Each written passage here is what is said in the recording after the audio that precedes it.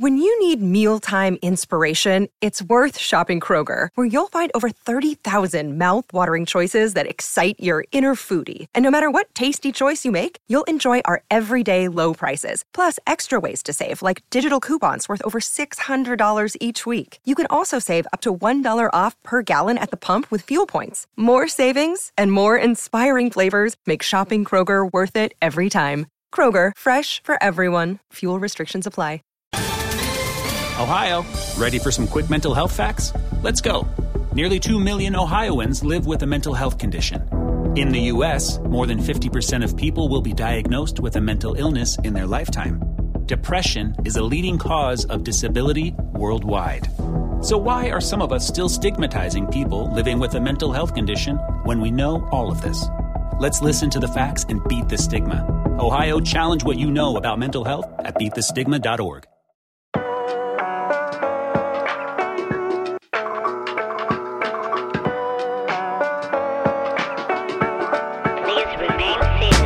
Welcome to the second episode of the Step Back Pod here on Fansided. Thanks for joining us. You can also find our content on Twitter at @the_step_back. This is where we go around the NBA. We try to break down what's happening with teams, whether it's good or whether it's bad from the previous week and looking forward. My co-host here is Brady Hawk. You can follow him at Brady Hawk 305. You can follow me, Ethan Skolnick, at Ethan J. Skolnick, and at 5 Reasons Sports. Make sure you catch our first episode. I don't even remember who we talked about in that episode. It'll come back to me here in a second. But in this one, we're going to talk about 3 teams in particular.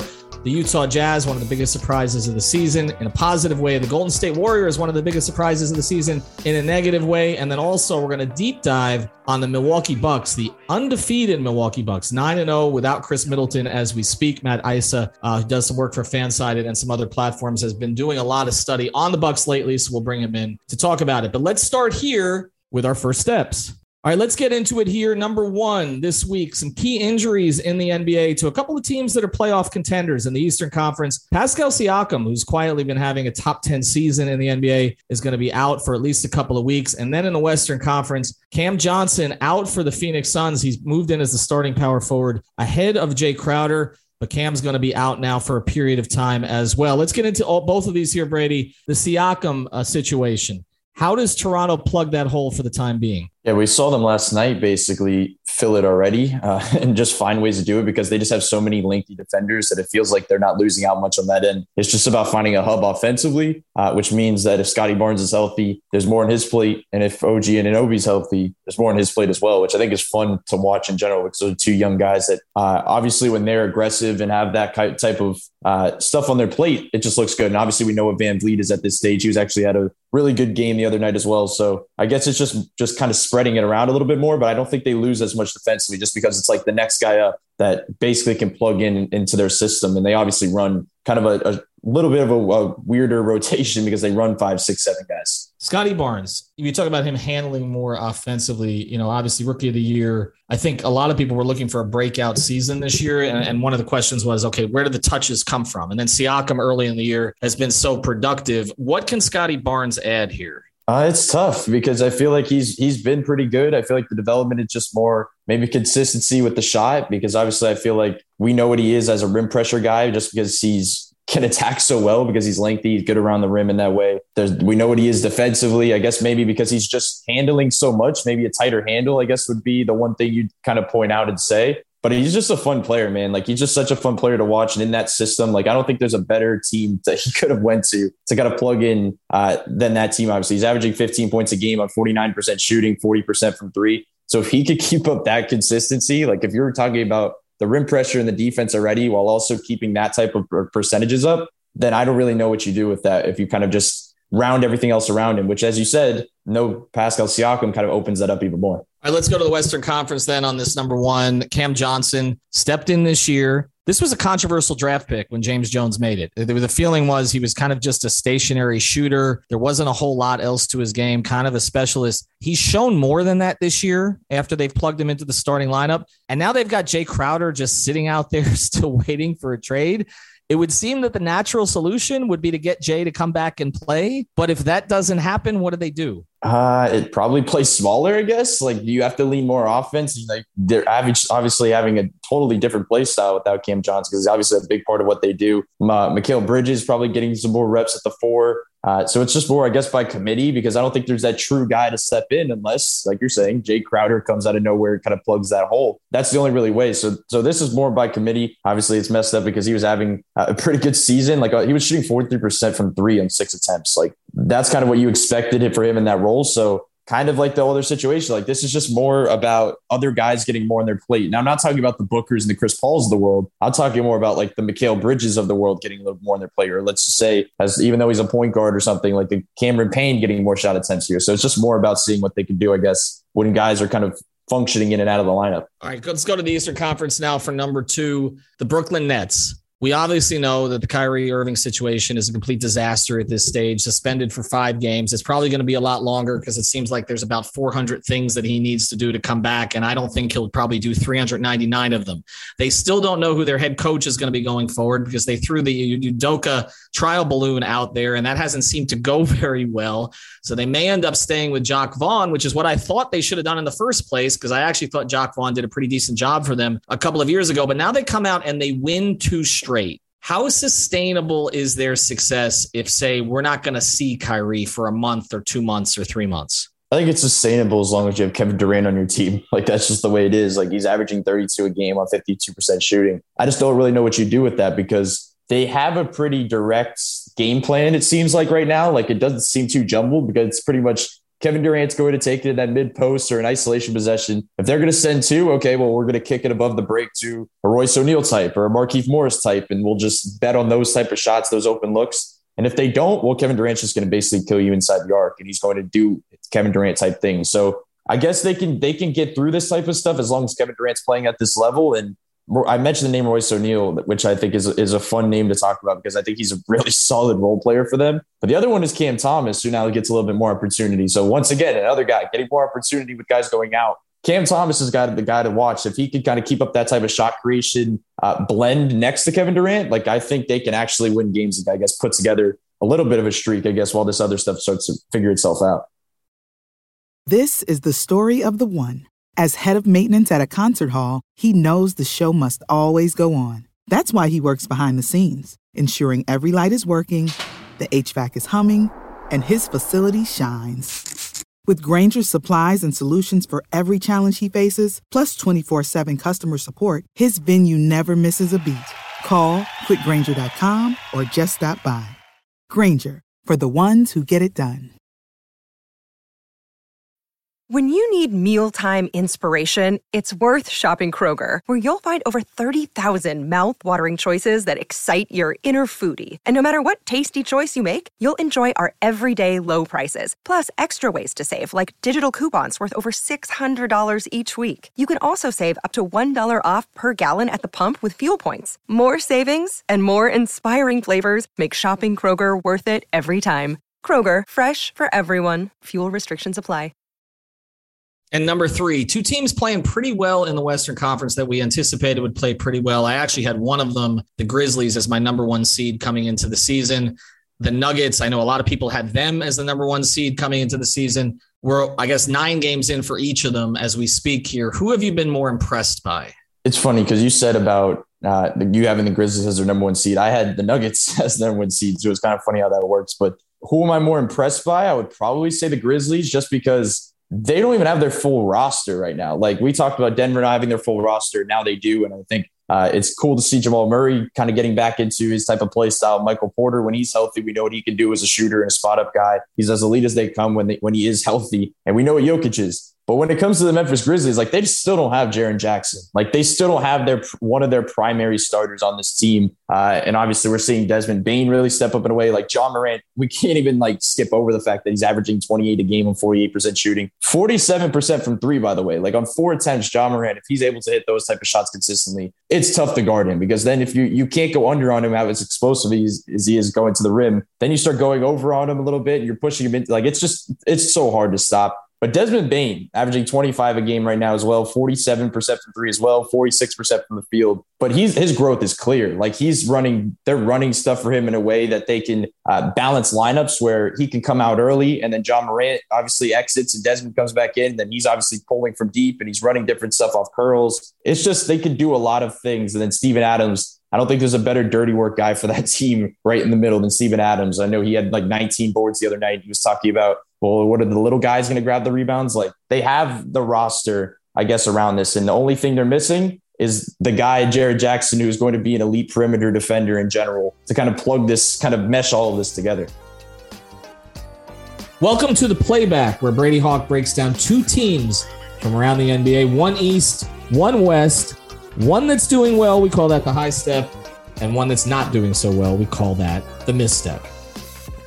The first one, our high step today, no one anticipated this, including the person who put this thing together, and I'm not sure he's quite happy about it. Danny Ainge went out and traded Rudy Gobert. He traded Donovan Mitchell. We're going to go through all of the draft picks that they're owed over the next few years. The Utah Jazz, though, with a collection of players. This reminds me a little bit. A few years ago, I remember Orlando moved, I believe it was Penny Hardaway. We're going way back, Brady. This is before your birth, okay?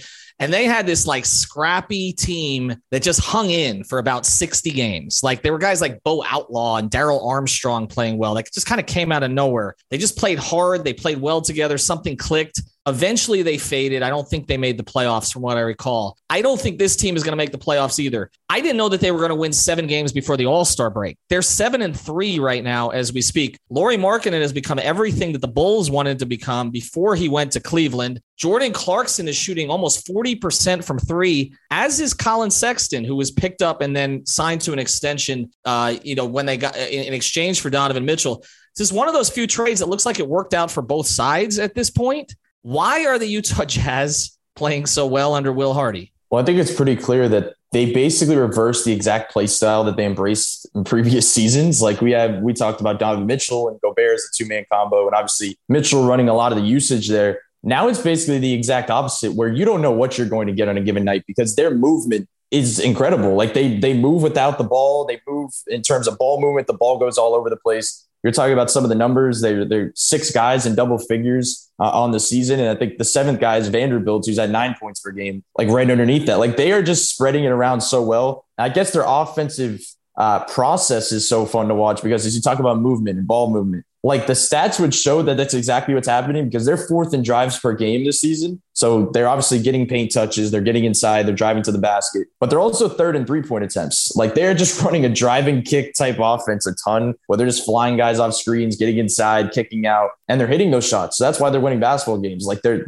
shooters on the outside are actually hitting. And obviously the top guy that you're talking about, Lauri Markkanen, is playing at an incredible level. Like you have a guy that's that tall, that skilled, and he's able to just come flying off screens, working inside in the mid post, shooting from the outside. It's just a fun team that they're able to do this. 8th in offensive rating and then also 8th in defensive rating. Like they're pretty exact on both sides of the floor. So it's not even just one side that we're seeing. But the other thing about this is that it feels like everybody on this team like has a specific role. Like when you go down the roster, like Jordan Clarkson playing really well. He's like kind of their primary shot creator in a way. You have Mike Conley, who's also playing much better basketball. He's just their organizer. Like he's the guy in the half court that can get guys settled. You have Lauri Markkanen, who's kind of just their big man creator, movement shooter type. Linux playing really well, who's obviously kind of the stretch big, who's creating enough space for these guys to operate inside the lane. And obviously he can play make a bit. And then Colin Sexton, who's their 6th man right now, kind of flipped roles with Clarkson. And he's just putting a bunch of pressure on the rim. He's kind of their pressure point in that way, but he's also hitting shots on the outside. So,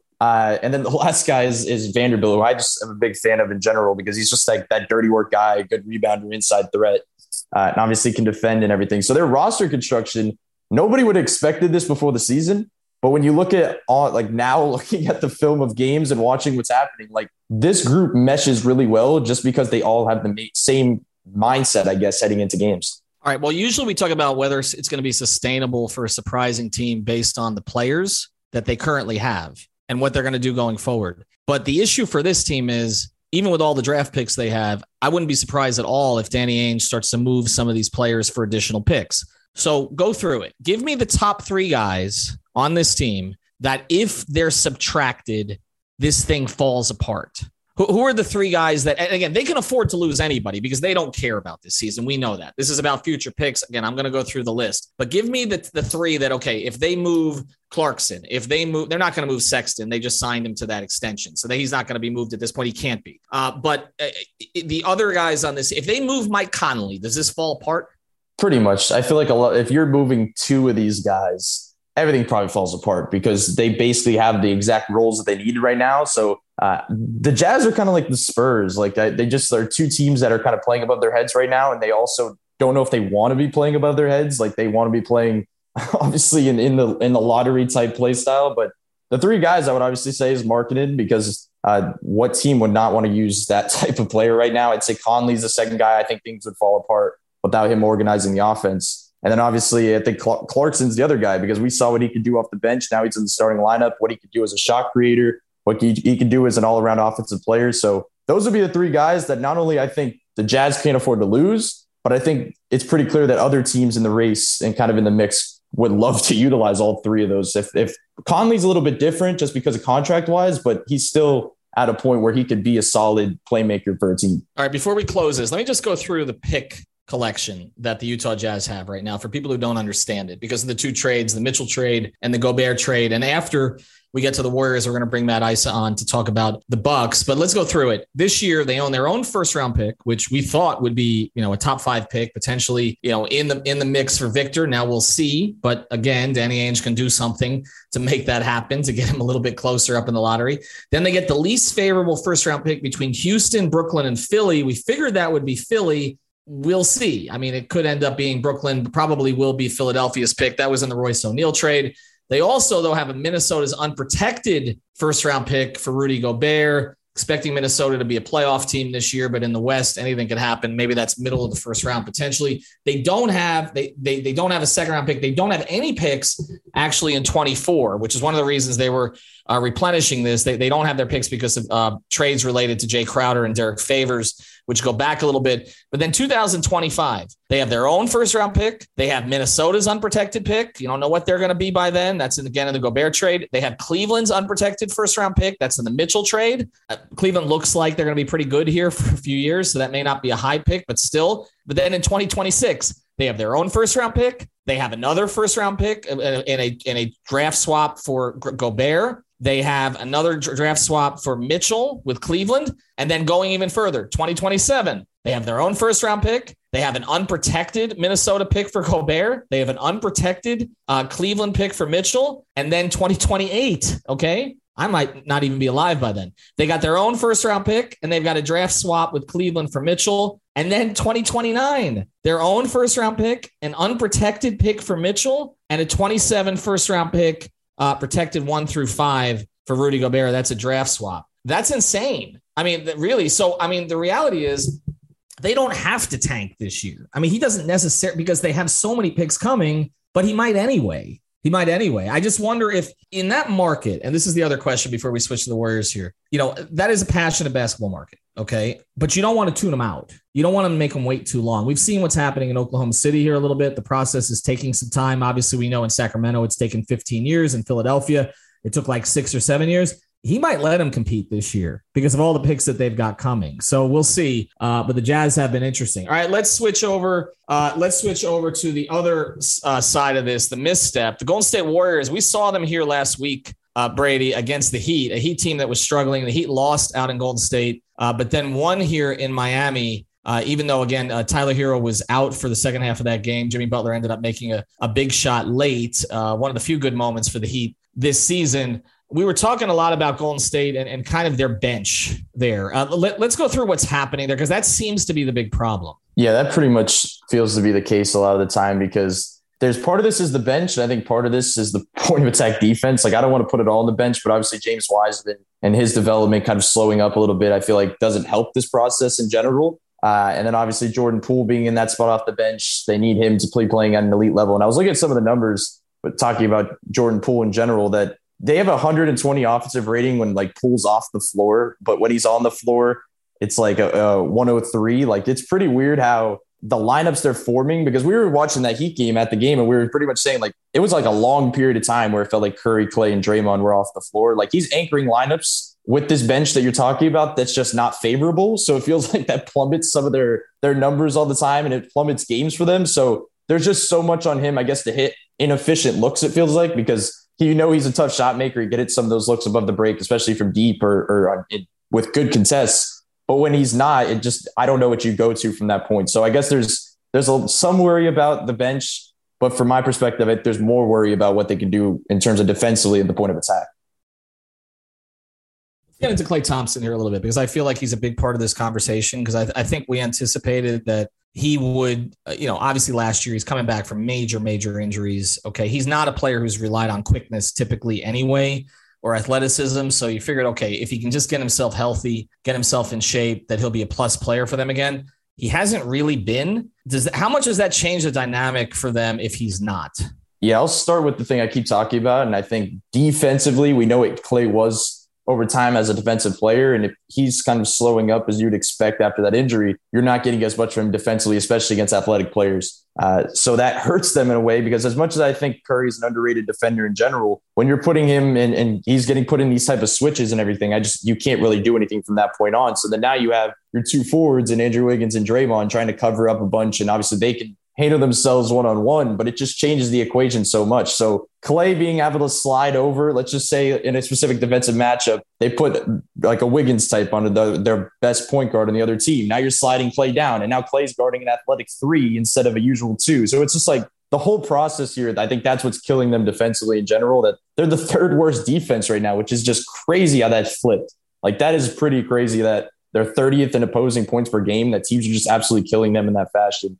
Is pretty wild. But as terms of offensive player, when he's shooting 33% from 3 and 36% from the field over time, I don't think people expected that exactly. I thought after a season and now getting a little bit more of a flow after the injury, you'd expect better numbers. And I think a big part of that and their success offensively is just, we know what Steph is. And I think actually right now we kind of know what Andrew Wiggins is, but the efficiency of Klay and Poole feels to be kind of the carrier of what they're going to be offensive, I guess, for consistently over large kind of pockets of time. All right, before we bring Matt on to talk about the Bucks, let's close the loop here by talking about Poole a little bit more. We have grouped, I think, 3 young guards together: Tyler Hero, Jordan Poole, and Tyrese Maxey. It feels like the Tyrese Maxey breakout is well in progress at this stage. We saw Poole the other night, and I mean, other than him getting called for 3 carries and Steve whining about it, saying that he hadn't got the memo that all of a sudden this was going to be called when everybody in the league does it.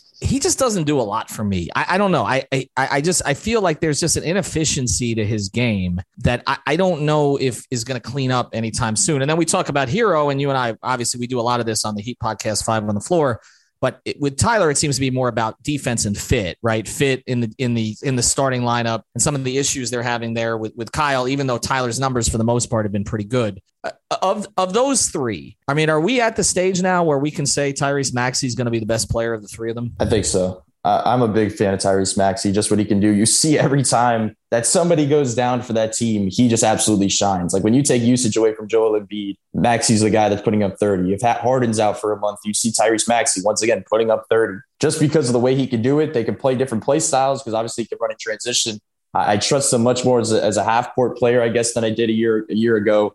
So I think he definitely did. I think he broke apart a little bit there, just because I think when you were just talking about kind of playing in different play styles, I think there's just more about Jordan Poole hitting tough shots or not. Like it's so much is on that specifically, because that's just the type of player he is. He's such a rhythm player that he's either going to look very, very elite, or it's going to be tough to keep him on the floor when he's not hitting those type of shots and he's not getting the type of spin moves to the basket, tough lay, or just tough buckets from the outside. So I'd say it's kind of funny how those 3 guys just randomly, just because of their age and play style, just got clumped together. But I think we're getting a little bit more clarity, I guess, on where each one of them stands.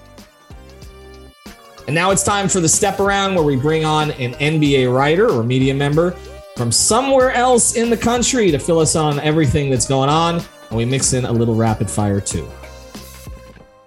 We're going to bring on Matt Isa. I don't know how many places he's working at the current moment, so I won't even. You know what? I'll let you go through the list, okay? Where are you working these days? Fansided, obviously, SB Nation, The Analyst, Basketball News, and sometimes Forbes. But yeah, you could call me a busy guy. I was going to say, that's why the voice is gone here. All right, Brady and I Brady's going to stick around for this segment this time. We're going to go a little bit deeper into the Bucks, and then we'll do we'll kind of go around the league a little bit with some rapid fire. The Milwaukee Bucks are 9-0 as we're speaking. They don't have Chris Middleton.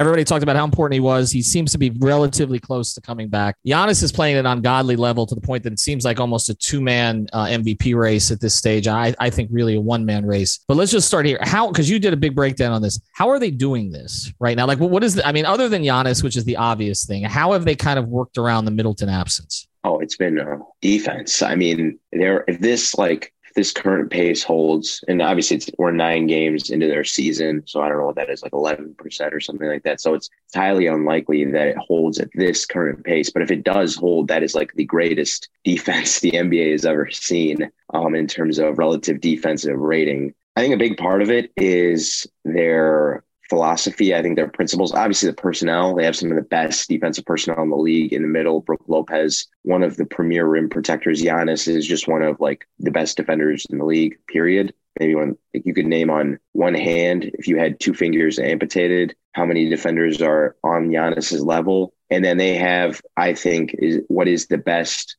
screen navigating core of guards in Drew Holiday, Javon Carter, Wes Matthews, who, shout out to him, man. He's just awesome in his mid-30s. A very like unlikely development, him coming to Milwaukee and just being as good as he is. And then I think the biggest thing is they've been playing defense the way they started playing against the Celtics after game 2 of that series last year. And what I mean is, so, the Bucks, Budenholzer, Brook Lopez, they've been running drop coverage for a long time, since Budenholzer's been there. That's his thing, right? That's their base. And they are willing to, for a long time, they were willing to give up corner 3-pointers to protect the rim and concede shots that way. So they would have guys help from the corners to avoid them opponents attacking at the rim and have them kick out, and they were just going to deal with the corner 3-point shot because there's too much variance and you really can't control, for the most part, how well a team shoots on corner 3. So they're like, you know what, we're just going to concede that.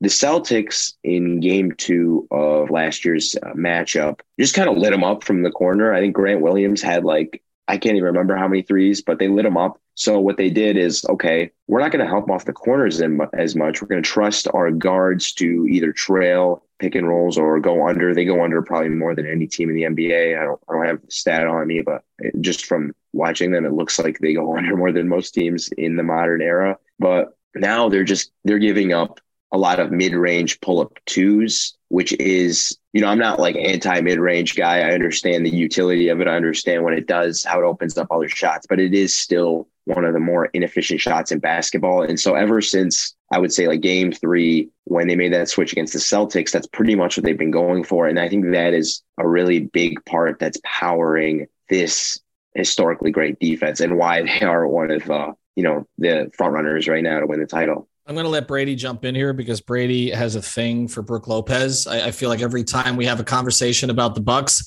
that Brook Lopez is the Bucks MVP. It's not Giannis. So go ahead. You guys, I'm going to give you guys 2 minutes of Brook Lopez love. Go. I don't know where that came from, but I mean, I'm not mad at it because I just think when he plays, I mean, look what their defense is when he plays basketball for this Bucks team. Like they can run totally different schemes. Matt was just talking about obviously the different things they can run in general, which I actually found super interesting in general when you look at their profile, like that they're forcing certain teams to shoot that mid-range pull-up and they're not obviously allowing as many threes. I don't know how you take that balance and you don't allow shots at the rim or threes. Like it's usually for teams, you're kind of picking one or the other. But when you have the weak side defender eliteness of Giannis Antetokounmpo, you have the rim protector in Brook Lopez. And as you were just talking about the guard screeners, you have guys that can just absolutely operate around those screens that force them into these looks. So many teams, you want them taking those shots. Like I feel like there's a couple different ones. Like if Boston gets hot over a stretch and Jason Tatum and Brown keep getting that pull up, it can kind of hurt you. But most teams are not going to be comfortable taking that shot every time down. I think back to even when Miami played them the year after the bubble, where they just it was kind of Tyler Goron and Kendrick Nunn just keep getting into the free throw line and shoot the mid-range buckets. They were not hitting them, and that's why they basically got swept in that series. So the way this defense can be played in general, I just enjoy watching it, to be honest. And I think when we're talking about the Bucks, a guy that I think needs to be mentioned as well is just Portis, because I think Bobby Portis is so important to what they do, especially off the bench.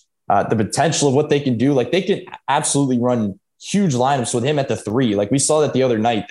It was for a very short stretch, but they put him at the 3. Like I don't really know what you do with that at that point. So it's an interesting game that they play, and they're not even playing elite offensive basketball right now, because obviously that's where Chris Middleton comes into play. That's when everything starts to shoot up, and they obviously could play a different play style. So it's funny because this team is 9-0, and it doesn't feel like they're being covered as if they're 9-0. Like I just don't feel like the love is there in general. And the fact that they don't have their second best player makes it even crazier. But it's just an interesting squad, to say the least. When they're healthy, they're as dangerous as anybody in this league.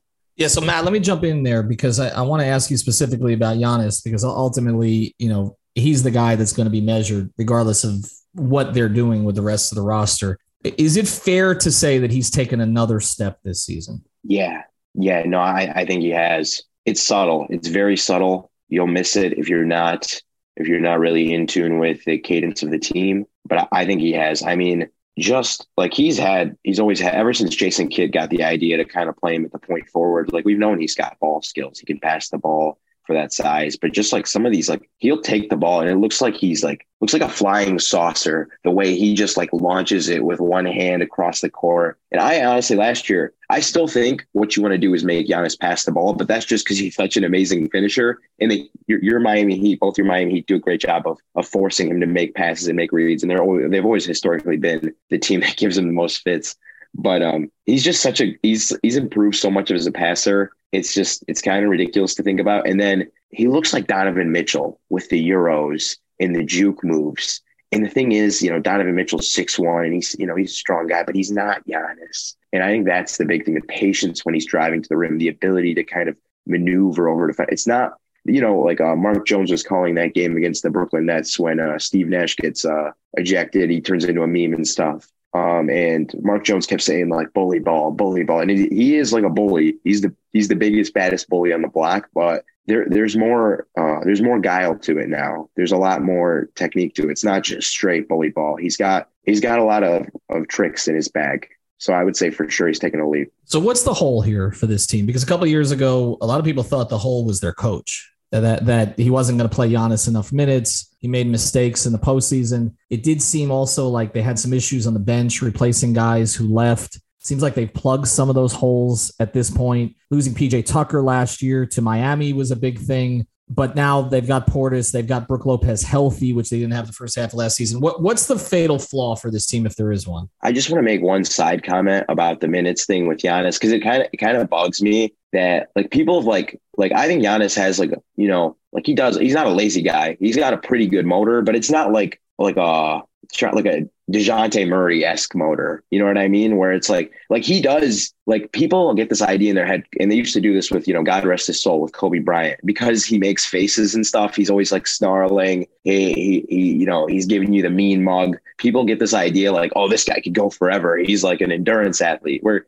Giannis's motor is not. Like he takes some plays off. Like there's times where he might be late on a rotation because he's just got his hands on his knees. So I don't have a problem with the Bud minutes things. He knows his guy. He knows how to handle that. I'm not worried about that. I think the two things that worry me the most about this team, even when Middleton comes back, one, I think the offense is a little bit bland at times. Giannis is a force, but you make things easier on the defense when you run these middle pick and rolls, because it's just so much easier for the defense to load up when the ball's on the middle of the floor as opposed to on the wings when they're running that empty side stuff. And I understand you need to run the middle plays to open up the empty side stuff, but I think they do it just a little bit too much for my liking, and it gets a little bit too bland, and there's a little bit too much bully ball going on. But that's a small, we're talking deep playoff round quibble when you get against those like Boston Celtics who can load up with that length, or the Miami Heat who can build that wall. And then the other thing I think is they have a lot of guys. I was just talking about this with the Bulls and two different types of teams, but they have a lot of guys, but not enough like two-way playoff guys that I trust, like late round, late game, to not get mismatch hunted. For instance, like when Middleton's healthy, him, Holiday, Giannis, and Brook. I trust those four late game. Who's my fifth guy? Grayson, we saw what happens. I think Grayson Allen's a hell of a player. He's made a hell of an NBA career for himself. Javon Carter, the same thing, but like, people don't really account for him on offense, and that's going to be a thing in the playoffs. My big thing that I'm kind of monitoring that I don't think gets talked about nearly enough is, what are you going to get out of Joe Ingles? Because like 2 years ago, this guy's a top 60 player in the NBA, top 50, top 60 player in the NBA. If you can get, and this is a tall task for an older Joe Ingles, but if you can get 80% of Joe Ingles, I think he can close games with you.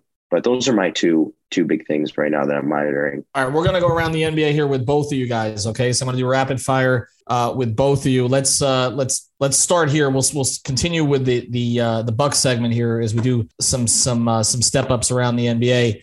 First, biggest challenger to the Bucks in the East is Matt. You guys are going to hate me. It's the Boston Celtics. They're just, first of all, like we learned that, Udoka's a good leader, but he's not like the cog to the machine. They're running just fine with the new coach. And they got Malcolm Brogdon now too, who, speaking of the Milwaukee Bucks, he's a heck of a player, their biggest problem last year is like, there would be just times where the offense would stagnate and they didn't really have somebody who could consistently puncture defenses. And now they have that. So I'm just hoping we get to see those two teams go at it again in a playoff series. All right, Brady, let's go to this one. LeBron James is shooting historically poorly from the field. I'm not talking about all over the floor, actually. I mean, this is Cleveland days prior to Miami. Does that correct with the roster that they currently have? I think so, just because I trust LeBron as a shooter, because I would honestly say he's probably their first or second best shooter on the team. Just when you look at that roster in general, like that's just how bad they've been. But in all seriousness, it's tough because like you can't really dip off of him because there's nobody to force like the dip off. So it's just like him taking contested shots. And obviously when he starts flailing into those logo threes from way out, then you're just sitting there. You're like, okay, I don't know how this gets corrected, but I think water reaches its level to a certain degree, but I just don't think it's going to look pretty in general, just because I don't trust the process of this offense. All right, Matt, we've seen a bunch of rookies get off to fast starts this year, really fast starts. We just saw the kid in Indiana. He's good. He's really good. But rank them in 5 years. 3 best players in this draft class will be? Oh, man. So I don't do pre-draft scouting.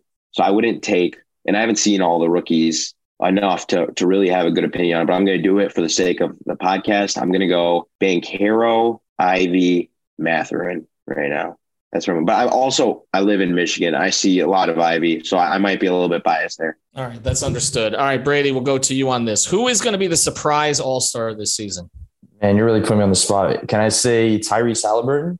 I feel like that's somebody that just can kind of sneak up and surprise. All right, so let me give you this. Because you mentioned him earlier. I'll go to Matt on this. Which Tyrese has a better chance to make the all-star team, Maxey or Halliburton? Oh, man. I'm only going to say, okay, Pacers are my least watched team this year, so please don't hate on me. But I'm only going to say Maxey because, I mean, he's got the narrative going for him right now. He's in Philly. Everyone watches Philly a lot. People think Philly can make a run, and Harden's down for a month. This is the perfect time for him to really juice up his numbers. I'm going to go with Maxey. One guy I'm surprised you guys didn't mention, kind of pissed at you guys for not inviting me to talk about the Utah Jazz, but maybe Lauri Markkanen, surprise all-star. No, there's a chance of it for sure. We'll let you get your Lauri takes in another time. No question about that.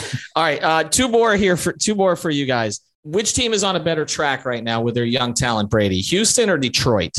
Oh, I'm a big fan of Detroit. I just like what they have. And obviously I know you just said you watched a lot of their games with Jaden Ivey, but I just like what they have over there. What Cade is doing right now in terms of just making that jump as a scorer. Like there was a couple, I don't know how many games in a row it was where he was like scoring like 20 in the first half. And obviously he's doing things around the rim and making his playmaking. And they just have the necessary guys around him. I thought many of us thought the Bogdanovich thing was weird at the time. Like, why did this team out of all teams get a Bogdanovich type? And he's fit in really well, like a type of shooter creator around Cade, around Ivy, who's a rim threat guy.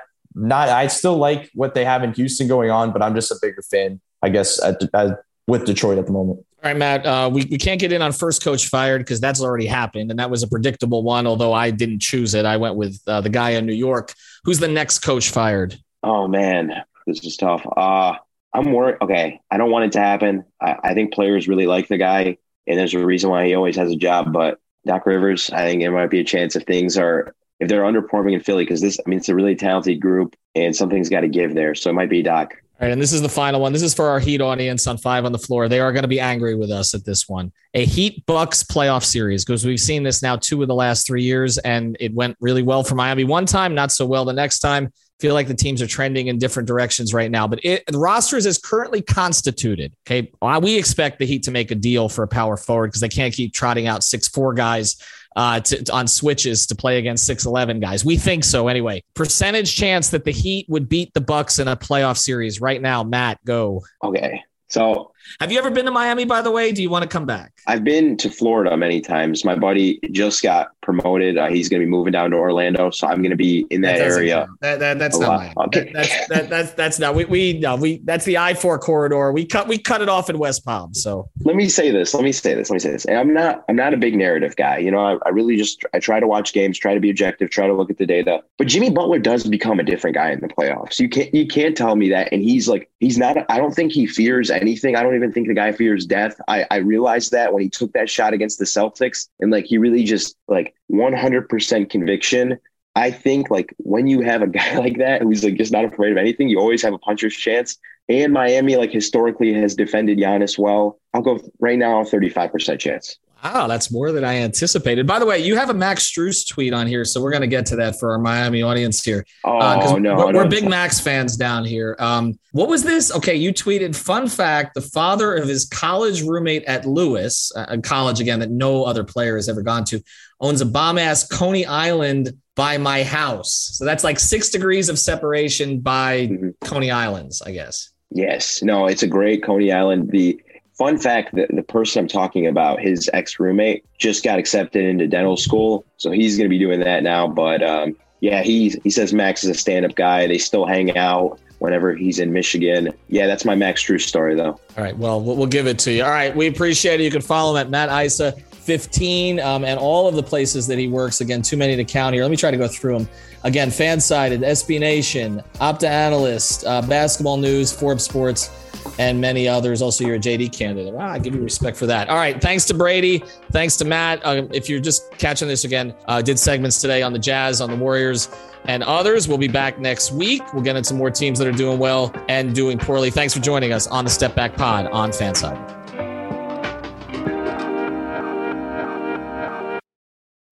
When you need mealtime inspiration, it's worth shopping Kroger, where you'll find over 30,000 mouth-watering choices that excite your inner foodie. And no matter what tasty choice you make, you'll enjoy our everyday low prices, plus extra ways to save, like digital coupons worth over $600 each week. You can also save up to $1 off per gallon at the pump with fuel points. More savings and more inspiring flavors make shopping Kroger worth it every time. Kroger, fresh for everyone. Fuel restrictions apply. Save big on brunch for mom, all in the Kroger app.